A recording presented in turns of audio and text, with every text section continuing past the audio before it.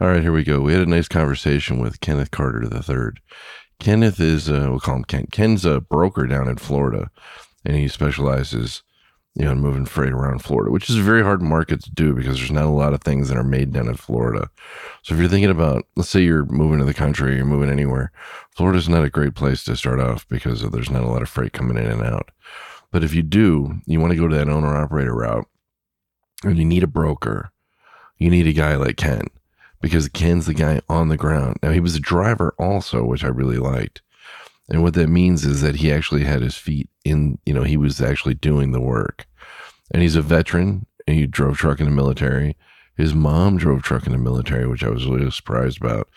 When we started talking, I was going to go, and this kind of goes, we don't get into the brokering thing for quite a while because I don't know, it was just a natural conversation. I really enjoyed the conversation. And we really get into we just started slipping around.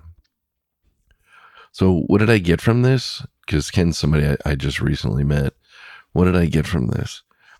Ken's a fairly young man who wants to rise above his station. He doesn't want to let any limitations hold him back. He had some issues. He joined the military at a young age, went over to Kuwait, dealt with that stuff. And then he had a fatality accident while he was in a truck, hit a bicyclist. He was overcome that. And I like the fact that, the woman, the wife of the man and his children, he looked him in the eye and talked to them afterwards and explained it. And I thought that was pretty ballsy. I don't know if I'd have the guts to do that. And he also, he had some prison time. He had a little while there for a while, and, he did a little time. But he owns it. And not only does he own it, but he literally owns it full out. He literally comes out and says, this is the thing that I screwed up on. This isn't who I am. This is what I did. And I'm not going to let it happen again. And I'm going to help others, and I'm going to show them what I did so they don't do it. And I took, that's what I got from it. The fact that he literally owned his mistakes so he won't repeat them again. It was really inspiring listening to him talk about it. I was really impressed. Now, if you want to move freight, he specializes in the Florida area. He said he's got a guy up in Chicago, so he's moving Chicago. Chicago's really busy. A lot of rail, a lot of freight goes through Chicago because of the rail network. So Ken's a small company, and he's a newer broker. He's been doing it for a while, but he isn't, he's small enough to where he can really get in there and hit the owner of the company. He's got guys working for him, but the owner will get his hands dirty and work with you. And I really like that. I like the place where the owner takes responsibility for his actions. Anyway, I like this guy. He's doing a great job. His mom bought him an awesome chair. In the Squadcast, I could see the video, and he had an awesome chair, and he had 4 clocks. So anybody with 4 clocks and an awesome chair and a nice desk, they got to be doing all right, right? But anyway, I like the guy. He was very sincere. And like I said, he owned all his past things, things that he did. And I've always thought that people that own their mistakes are owned. The things that they think are mistakes are very important, because sometimes, you can't help what happens. But so anyway, we got a new friend. And the best part about this is if we ever have any questions about brokering or something comes up in a show about that, we can bring Ken on. In fact, we're going to be reading Ed Harris's book coming up here pretty soon. Ed Harris, this is a long intro, isn't it? Ed Harris is a 60-year driver. He was a Navy CB, joined in 66, drove truck in Vietnam. Just really just went out and did it. Now, I didn't drive truck in the military. I was a radio operator. I was a multi-channel telecommunications radio operator. So I really don't have any experience with that. So I may actually bring Ken on with the Ed Harris interview, just because he'll have better questions that are more relevant than I will on the military stuff. I think that'll be important. And, because he did serve in the military doing trucking, which I did not do. Either that or get Sergeant Mack. Sergeant Mack is a friend of mine from high school. He's still in the military. He's an 88 Mike. 88 Mike is a military truck driver. These are the guys. These guys do such important work. And, maybe we'll have him on. Now, Ken's going to talk about,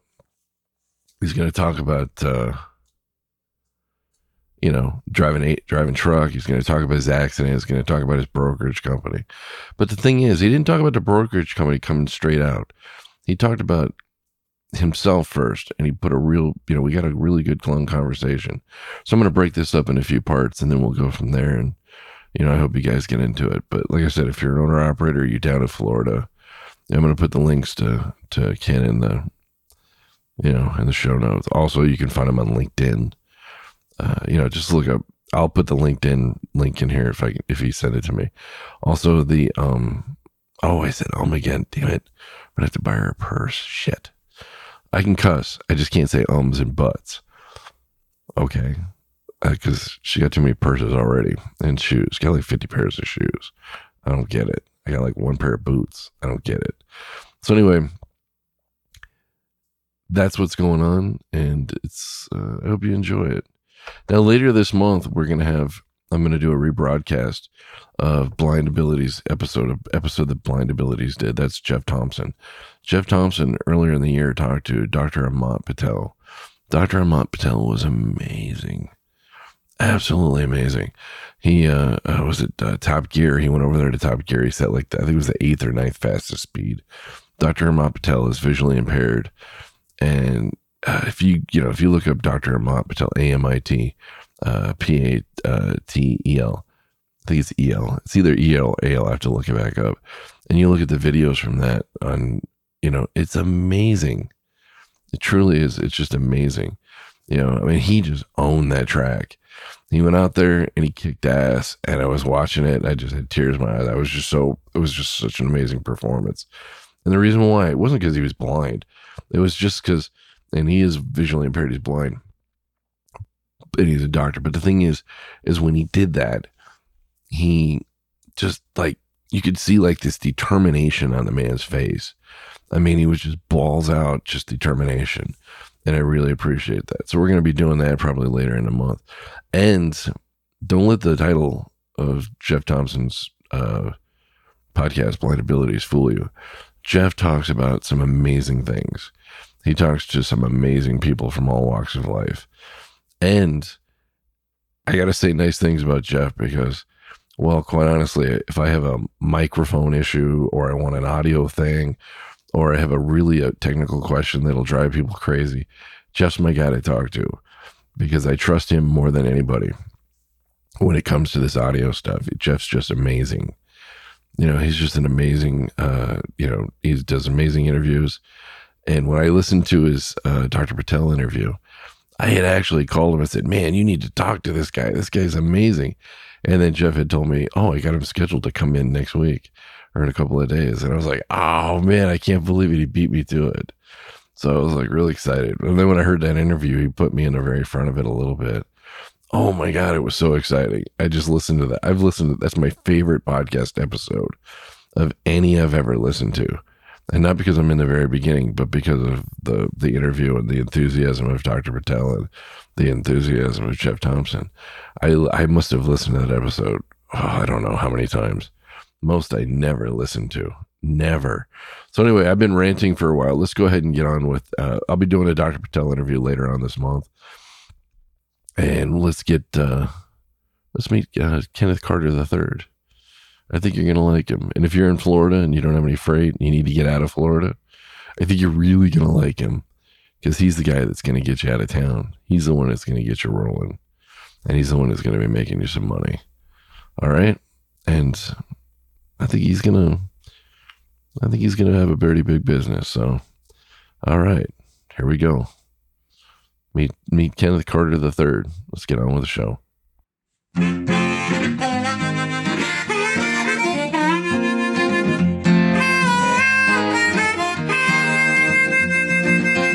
Keeping that hammer down all across the nation. Checking cities off his list. Sharing stories of the road right here on his station. You are listening to the Kingfish Yes, you've tuned in to the Kingfish Radio Network.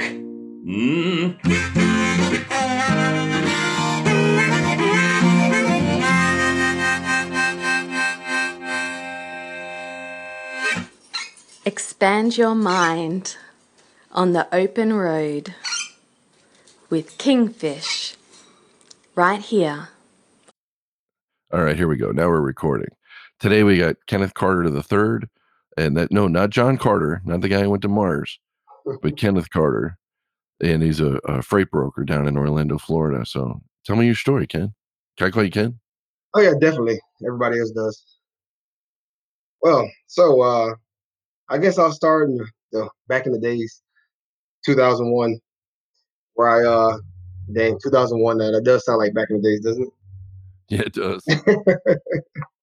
Okay, well, right out of high school, graduated, probably I think 3 months. I went into the military, and my mom was a truck driver, so she told me all these stories about being a truck driver. So I was like, you know what? I don't want to go to college. I guess I'll go to the Army, and that's how I started. So I went in, started as an 88 Mike. Probably got a different name for it now. No, it's the same. Oh, okay, that's good to know. Motor transport operator, and I was also a hazmat fueler. So I did that for 3 years. Went overseas, went to Kuwait. That was pretty different. Pretty much driving in the sand, which is funny because when I first came out of the military and I drove a regular semi truck, I turned too tight and hit a stop sign. I mean, I do that. I do doubles and big boxes. And if I did big boxes for years, and then I did it, or doubles for years, and then I went to go do a big box, and then it was going through the truck stop. I looked at my mirror and I was like, oh shit.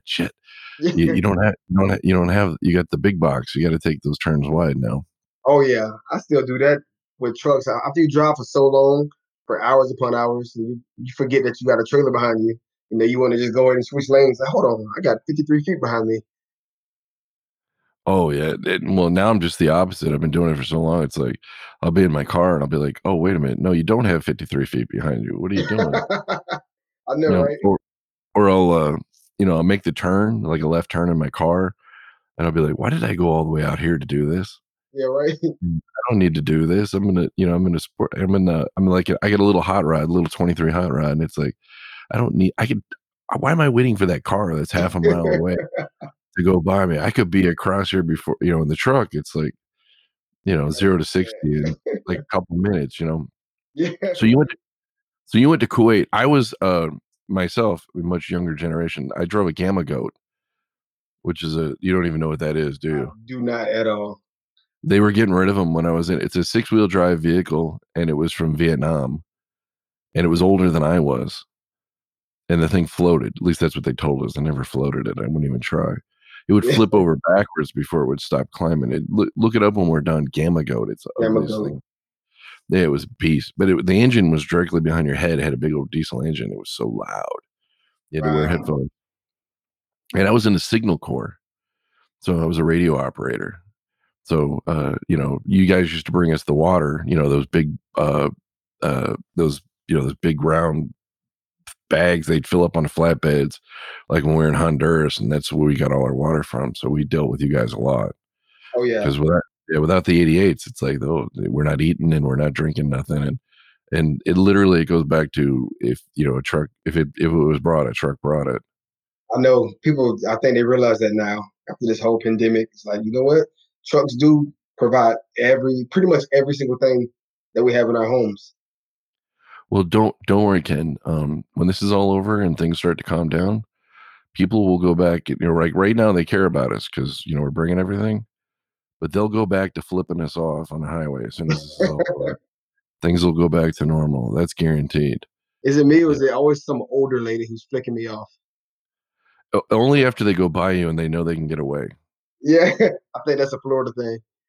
Yeah, everybody, as soon as they can get by you and they know they can get away from you, then they just start, they start doing their thing. If they don't think they can do that, then they're all scared. Yeah, but of course, I'm not that violent, but if you're gonna flip me off, at least pull over and let's have a talk. Yeah, sure. That's what You you know, call it. but that Talk. yeah, but that'll never happen. Because Never. quite honest yeah, well, I mean, how many times have someone flipped you off and you literally have no idea what it's about because it's, "Wait a minute, why is this guy I don't even understand what he's mad about." And he's probably mad about something that happened because maybe you couldn't get over because there was somebody on the other side of you, but he don't know that. Right. Or, there's something going on that he don't know about. And you didn't even know he was there because he was hiding in your blind spot. Yeah, well, Or usually he's when they pissed flick me off off. 'cause what's that? So yeah, when they flick me off, I either wave at them with a nice smile or blow them a kiss. Oh, that's a good one. That gets him mad. Well, and the other thing yeah, half the time that it's like you don't even know why they did it, and it's just like, I don't get it, or they don't understand, you know what I mean? They don't. It's it's the nature of the business. I used to get flipped off a lot more when I was in a slower truck. Now I have a faster truck, it doesn't seem to happen nearly as often. I don't know why, it just You're cruising down the street with them now. That's why. yeah, if they think you can catch them, 'em, they're not gonna do it. And also back in the day well, and everybody got a camera now, so they don't do it as much. That's true. I see so many cameras. Oh, see, like, back in the early days, back in the, like, late '80s, '70s even, the girl I didn't drive back in the '70s, I didn't start till the '90s, but, like, girls drive by and they'd flash and all that kinda stuff, and they don't do that anymore because everybody got a camera. Or they're posting on some website you have to pay for it. Ugh, It's not free no, anymore. that's wrong. That's wrong. If it isn't natural, it isn't worth it. They'll make it as But natural as you want it to be. yeah, but I didn't go anywhere. The only place I went to was Honduras. I didn't go, all that stuff ended before I got in, Yeah, I or only went to started Kuwait. after I got in. And then, a buddy of mine, First Sergeant Jeff McInnes, Sergeant Mac, he went over to Kuwait and all that. So I get to hear some of that. He's a, friend from high school, Okay. but I'm lucky I didn't have to do that. Yeah, I just say it's really hot over there. Oh, I couldn't even imagine it. Talk about AC with trucks. I mean, there's in the military, first of all, you don't have AC, and then you're in 130, 140-degree temperature. There's no AC there with a full suit on. It's not nice at all. Oh, when you say full suit, you're wearing the full BDUs, you're wearing the flak vest, Like, you're like wearing that this. you gotta wear the helmet. Yep. Oh, You wearing the goggles because of the sandstorms, gloves. I mean, it's rough. oh, man, and of course, I take it your best friend is your sunglasses? Oh yeah, definitely. I still wear sunglasses every day. It can be cloudy. I'm still wearing sunglasses. Oh, me too. I mean, I imagine you get in an environment like that and you lose your sunglasses, you're screwed. Oh, for real, you are. 'Cause it wouldn't take lo yeah, 'cause it wouldn't take long to fry your eyeballs. Oh yeah, it's definitely hot. One time we was there and I was asking them about, there's no trees or anything, or no, because we're in the middle of the desert, no plants. One day it rained. It rained for about, I won't exaggerate, 3 minutes. And within that 3 minutes, a little flower bloomed, and about 10 minutes later, it was dead again. Oh my god. Yeah, it was crazy. That is so bizarre, but see, I think that's cool that you noticed that stuff, you know what I mean? Well, yeah, well, you got nothing else to do. That's before cell phones. I heard they have cell phones over there now. When they basic training and everything. Crazy. I heard about, the kids having basic, cell phones and basic training, and I was like, Yeah, "What? What?" we had one phone call a week for 10 minutes on a payphone. That's what we had. In fact, when I was in, Marvin Gaye had passed away while I was in basic training. That's a huge event. That's huge. That's huge. I mean, that's the whole country's talking about it. We didn't know about it till a month later. What? Yeah, because in basic training, you're cut off from all news, you're cut off from all outside sources. And then when we got out, somebody told me, and I was like, "Get out of here." And then when they told me how it happened, I was like, with his dad shooting and all that, I was like, "No, no, no, that's a lie. That's BS." No, it's true. But you're so blacked out from the media, so information, because all you got is the guys around you. But Exactly. now they got I can't imagine cell phones. That just sounds like a problem to me. Well, a big event that happened when I was in basic training was 9/11. We didn't even know Oh, about you were that. you were in during 9/11. Yep. I went in August 2001. Oh, man. And then they Where'd you go? Fort Leonard Wood, Missouri, where I did my Oh, basic and AIT. oh man, I just did. I was at Fort Dix, and then I went to Fort Gordon. Okay, I've never been to those places. Yeah, the Fort Dix is uh, well, it's New Jersey. What else can you say about it? And then, but Fort Gordon was pretty. And then I went to Fort Bragg. Well, Okay, Fort Benning, and then Fort Bragg. Fort Benning. Yeah, I was there. That's why I was stationed at Fort Benning, Kelly Hill. Yeah, well, I was only there for Fort Benning for jump school, and then we were there for like 3-4 weeks, and then we went straight to Fort Bragg. It was like a 2-year waiting list for the jump school when I went to go. Are you serious? Yes, I mean it was a long year waiting time. So many people wanted to do it. I guess it was cool. Then I Oh my heard god! people breaking their ankles. I was like, oh, okay. I don't want to be on this list anymore. You know what? When I was in a jump. My unit was like half airborne, half leg, and I don't know. It was because it was a signal unit, and we jumped I don't know, maybe 30, 40, 36 times, 35 times, something like that. And the worst I ever saw was a few sprained ankles and things like that. Never saw anybody get hurt. Well, I mean, I broke my ankle twice in high school. So I was like, no, I don't need another one. Playing Yeah, I can football. see. Yeah, I can see where maybe you might be a little bit more because you do hit the ground pretty hard. You know, Yeah. when you're out there and it's like you get out of the plane and you've never heard so much cussing in your life. Get away from me! Get away from me! Because we'll black out the sky. There's so many of us, you know. And then sometimes you get guys walking across chutes and get away from me and that kind of stuff. And yeah, that's where you hear the most colorful cussing in the world. Everybody hits the ground, but before you hit the ground, it gets kind of quiet and serene, and it's really beautiful. And then about 100 feet up of the ground, it's like, oh shit, I'm going to hit the ground. This is going to hurt I didn't because know you I hit was the going to hit the ground. you hit the ground pretty hard. One time I went up, man, and I didn't hit the ground. I went out. I mean, I did eventually, but I went I was out. going to say, You know, would you start floating? yeah, I did. Yeah, I mean, it's weird. What happened was I must have caught an updraft because we went out. It was a fun jump where because your pay was you jump and it's good for either three months in the past or 3 months in the future for your hazard pay. And I needed a jump because I hadn't jumped in 3 months, so I needed to get one for the 3 months past. Like if you jump in March, it'll cover you for January, February, March, or it'll cover you for March, April, May. Okay. So I needed to get one. So I showed up on the weekend, and it was a pass of like, I don't know, maybe like 3 or 4 C-130s, and they kept doing it. I think it was, I don't remember, but anyway. And then they had some A-10s flying up above, doing circles and shit. Basically, what a fun jump is on the weekend, those pilots need their time to get their, qualifications or whatever.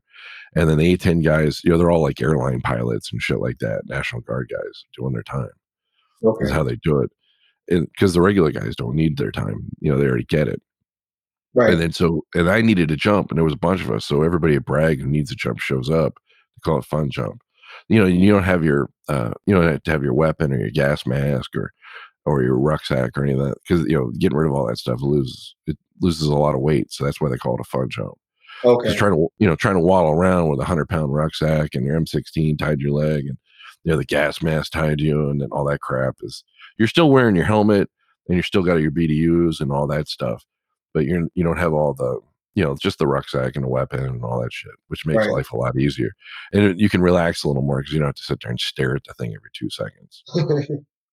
You know what I mean? Like, you have to watch. So anyway, we get out the plane and I'm out, everything's fine, everything's normal. And I look around, everybody's going down. I'm like, oh, this is kind of weird. And then I started going up. At least I think I was going up. I'm not really sure because there's nothing to compare it to other than the Right. people going down. So then I'm like, oh, okay. Then the next pass goes overhead, and I'm still just kind of like hanging there. And I'm like, oh, okay, this is kind of weird. And then like the fourth pass comes over finally, and the 130s are getting a little closer every time. And I'm thinking, oh, wow, this is really bizarre. I've never seen or experienced this before. It literally felt like there was somebody holding my chute, uh, you know, just holding it in place, Is that and scary? it wasn't moving. It kind of was, but it didn't last very long. Maybe like I don't know, 3, 4, 5 minutes. When you do stuff like that, the time means nothing. You know what I mean? Yeah. So I looked up at, I'm kind of a smart ass. I looked up and I said, "Hey, it's okay. I get it. I get it. You can let me go now." And then immediately I started falling. Wow. And I was like, "Oh, I don't know if I don't know. I don't know." I don't know you what know, happened, and I don't want to know. but I'm going to church on Sunday. You They know, make a guest appearance. and then I got on the ground and my buddies were like, "Where have you been, man?" And I go, "That was up there. That was me." And they're like, "That was you, dude. You were just hanging there." And I'm like, "Yeah, I know. It was weird. I didn't know what to think of it. I've never. I'm sure it was just something natural. I don't know. But normally we would go out the door and hit the ground. Go out It the just didn't door, chute happen. opens, boom, hit the ground. And I still hit the ground pretty hard. So, but because you got to tuck, roll. It's not like these shoots where they land and they walk on tiptoes and the civilian world. No, in the Yeah. military, you hit the ground and people, why do you do that? So you're not up there when they're shooting, I guess. Yeah, you want to get down. You don't want to be like floating and jogging while bullets are flying at you. Oh yeah, you want to hit the ground fast, but when you're in training, man, you hit the ground and it's like, ugh. But we used to, the worst I ever saw was a few, twisted ankles, nothing big.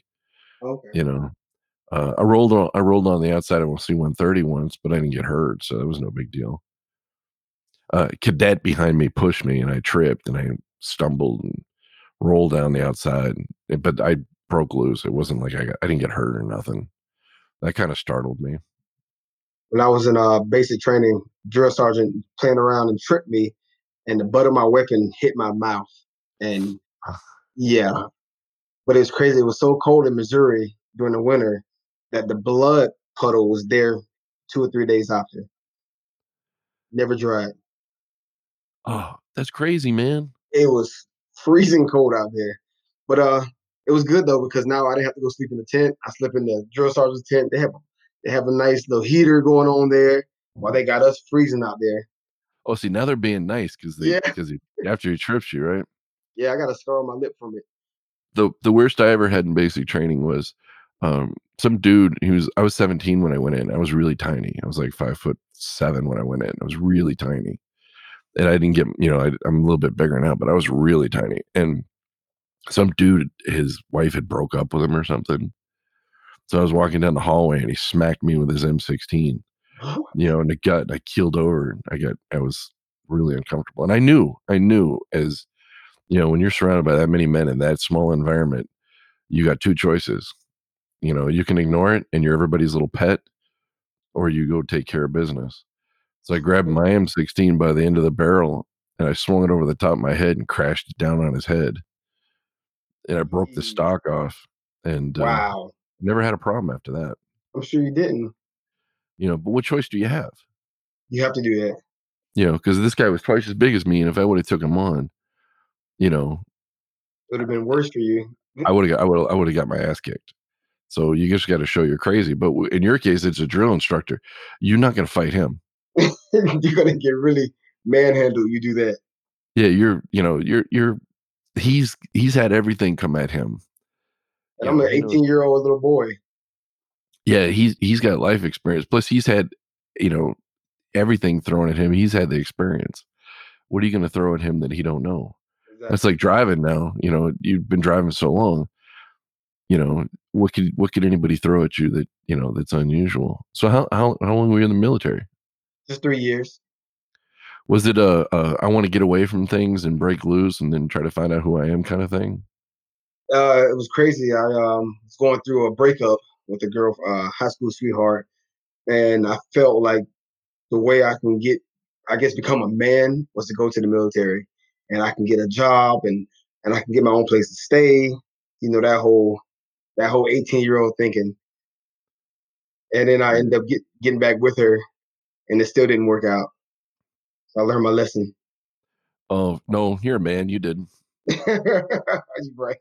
We keep doing it over and over. For me, it was I needed to get away from where I was at and what I was doing, and I didn't have anything going on. So I just joined, and I figured, well, I can reinvent myself. Yeah, it'll guide you somewhere. and I could go see something different. I thought, well, I'll go see the world. I'll go see the world. This will be interesting. I'll go see the world. And then they sent me to New Jersey. You went to see the world, all right. And yeah, then they sent me to Georgia, and then they sent me to Fort Bragg. I did get to Honduras though, which wasn't all that. Good. It wasn't all that exciting, but it was different. Right. And I got to see how people live in a place like that, where there's a lot of oppression and there's a lot of, there's no jobs, and people are just barely making by. And it really opened my eyes to the way the rest of the world, some places in the world can be. You know what I mean? Oh yeah, definitely. Iraq was the same. Middle of the desert with the sheep herders, and they live in a little tent in the middle of the desert. It's like when it's dark, when the sun goes down, then it's dark. That means go to sleep.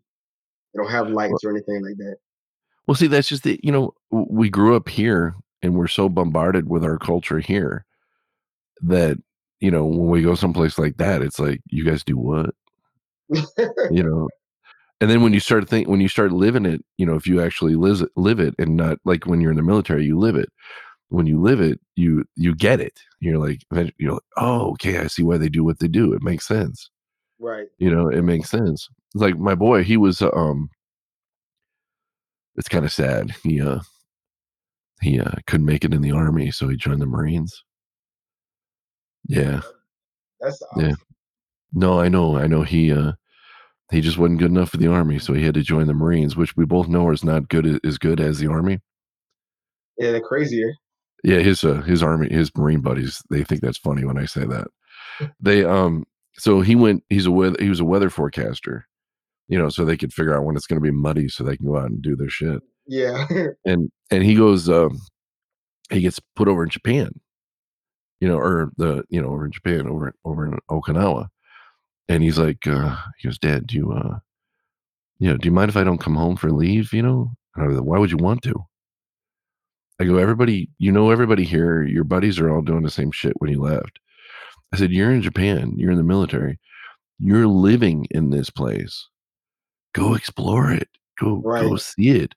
Go experience it. I said, you're never going to be able to visit Japan like this ever again in your life. I said, when you get your 30, take your 30, when I say 30, I say 30-day leave, if anybody's listening, and then go explore Japan, go see Japan, go ride the bullet trains, go to the ramen stands, go be a local, go make friends with some locals, learn the place. I said, and then when you come back, you'll have a greater appreciation of where you grew up at, or at least you'll have a better understanding of what others go through. And that's what he did. And then he ended up coming home married. Wow. I know, isn't that cool? Right. That is. Yeah, I told him, I said, man, I said, you will never ever, and because as a young cat, you don't understand, because you think, oh, I'm in this place and I'm living here, and I could do this anytime. No, you can't, because you got the backbone of Uncle Sam behind you. You're living in the tent or the barracks. You're not paying shit. They're feeding you. You could explore. And it doesn't cost you nothing.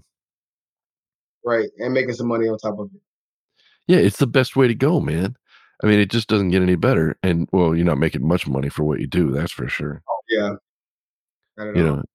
And let's face it, I have high regard for our guys in uniform, because not just because I was one, but because I know what they go through. It's 99% boredom. There's not too much going on, and it's 1% oh shit. And it's the oh shit that you get paid for, whether that's a barracks inspection or preparing for building up a defense for a site, or preparing, making sure you're getting ready for a convoy, or whatever it is that you do. Everything has to be perfect, because you can't if you get stuck behind, and it holds everybody up. Yep. So everything has to be perfect, and you don't want to be that guy. Imagine with you in the convoys, my tire blew, but I knew that I should have replaced that tire. No, we don't do that. You replaced it. Because it's embarrassing. Something like that happens, and we always have those screw ups in every unit. It's embarrassing for it to happen. Plus, you're the weakest link. You can't be the weakest link. Like Everybody's you said, going to be though, on the same page. 99% boredom. That's when you're supposed to be doing your inspections. You should be in that yard, making sure everything's right, checking every tire, every crack, every crevice, every screw, every bolt, just to make sure. So when that time does come, you're good to go. Oh, absolutely. And it's just like driving truck with your pre-trip. Do make sure that everything's perfect, make sure everything's right. And when you're on a road, like during the winter, if something breaks, then you know that it was something that was out of your control. If it was something you could have fixed beforehand, before you got to the side of a mountain in 30 below weather, you want to make sure it isn't your fault. You know what I mean? Right, right. So, so you went, so you did the trucking, and how do you do? So many miles a week. You got bids. You got to go so many places. How does that work in the military when you're over in Iraq? I mean, Kuwait. Oh well, you go on missions. You do a lot of driving missions. They want you to get used to terrain. You do a lot of blackout driving where all the lights are off and Oh, you're I in a hate that. convoy. Yeah, the 30 trucks all behind each other, and all you have is three little red dots that shows you the brake lights. But the problem with that is you have all this sand kicking up. So I mean, you think about 30 huge semi. Well, the tires are actually bigger. 30 like tractor-sized tires kicking up all this sand, and you're trying to look for a red light. You got a lot of accidents, a lot of bumps and nudges. So we did that for a while, and then we at one point when you're resting, this Scud missile alarm goes off. Now you're jumping up, get into your trucks, and you set up a perimeter, this huge circle, digging a hole, and you're making sure that nobody's coming. But the problem is in the desert, they can come from anywhere. So everybody's just this huge circle. You got you and your battle buddy, one sleeping in the back of the truck like a pickup, the other one is watching guard. You guys just rotate throughout the night. So that was really interesting. So you find a way to sleep. Well, we used to do the night driving thing on base, and this was in peacetime, and trying to follow those little lights in the front, and then it's got the tiny little headlight pointing down that doesn't do anything. Yeah. And I found it so stressful, man. And I can't even imagine, I mean, that alone was stressful to me. Cause like you said, they'd stop in front of you and it'd be like, oh shit. Oh, wow. And you just stop and you're not going very fast, but to be certain, knowing that there's bad characters out there and then you got all this other stuff going on, I couldn't even imagine the stress of something like that. It must've been intense. Oh yeah, but we're going fast though. You gotta keep a certain speed. So you're hauling maybe 50 miles per hour. So you can hear when a truck hits another truck. It's a Oh my loud God. clash. But you keep moving. There's no stopping.